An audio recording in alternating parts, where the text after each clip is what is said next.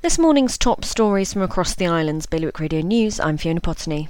Jersey's government has unveiled what it describes as the biggest economic support package in the island's history. Around half of Jersey's workforce will have 80% of their wages covered, up to £1,600 per month. The move aims to steer the local economy through the COVID-19 crisis and ensure as few businesses as possible have to permanently close. Anyone who breaks the law in Guernsey during the pandemic will face an even harsher punishment than before the island went into lockdown.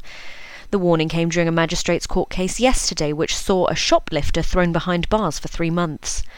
More than 3,000 Jersey people have joined an online fish market to support local fishermen unable to export their catch due to European lockdowns and restaurants shutting locally.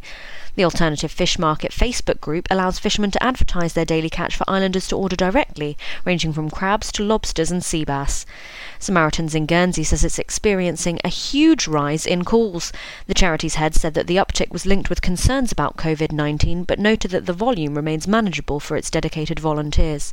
For more on all these stories, visit bailiwickexpress.com. Your weather now: sunshine today and a top temperature of 12 degrees. That's the Bailiwick Radio News, supporting Liberation 75. Celebrate 75 years of freedom with Liberation 75. Find out what's on at liberation75.je. There's something for everyone.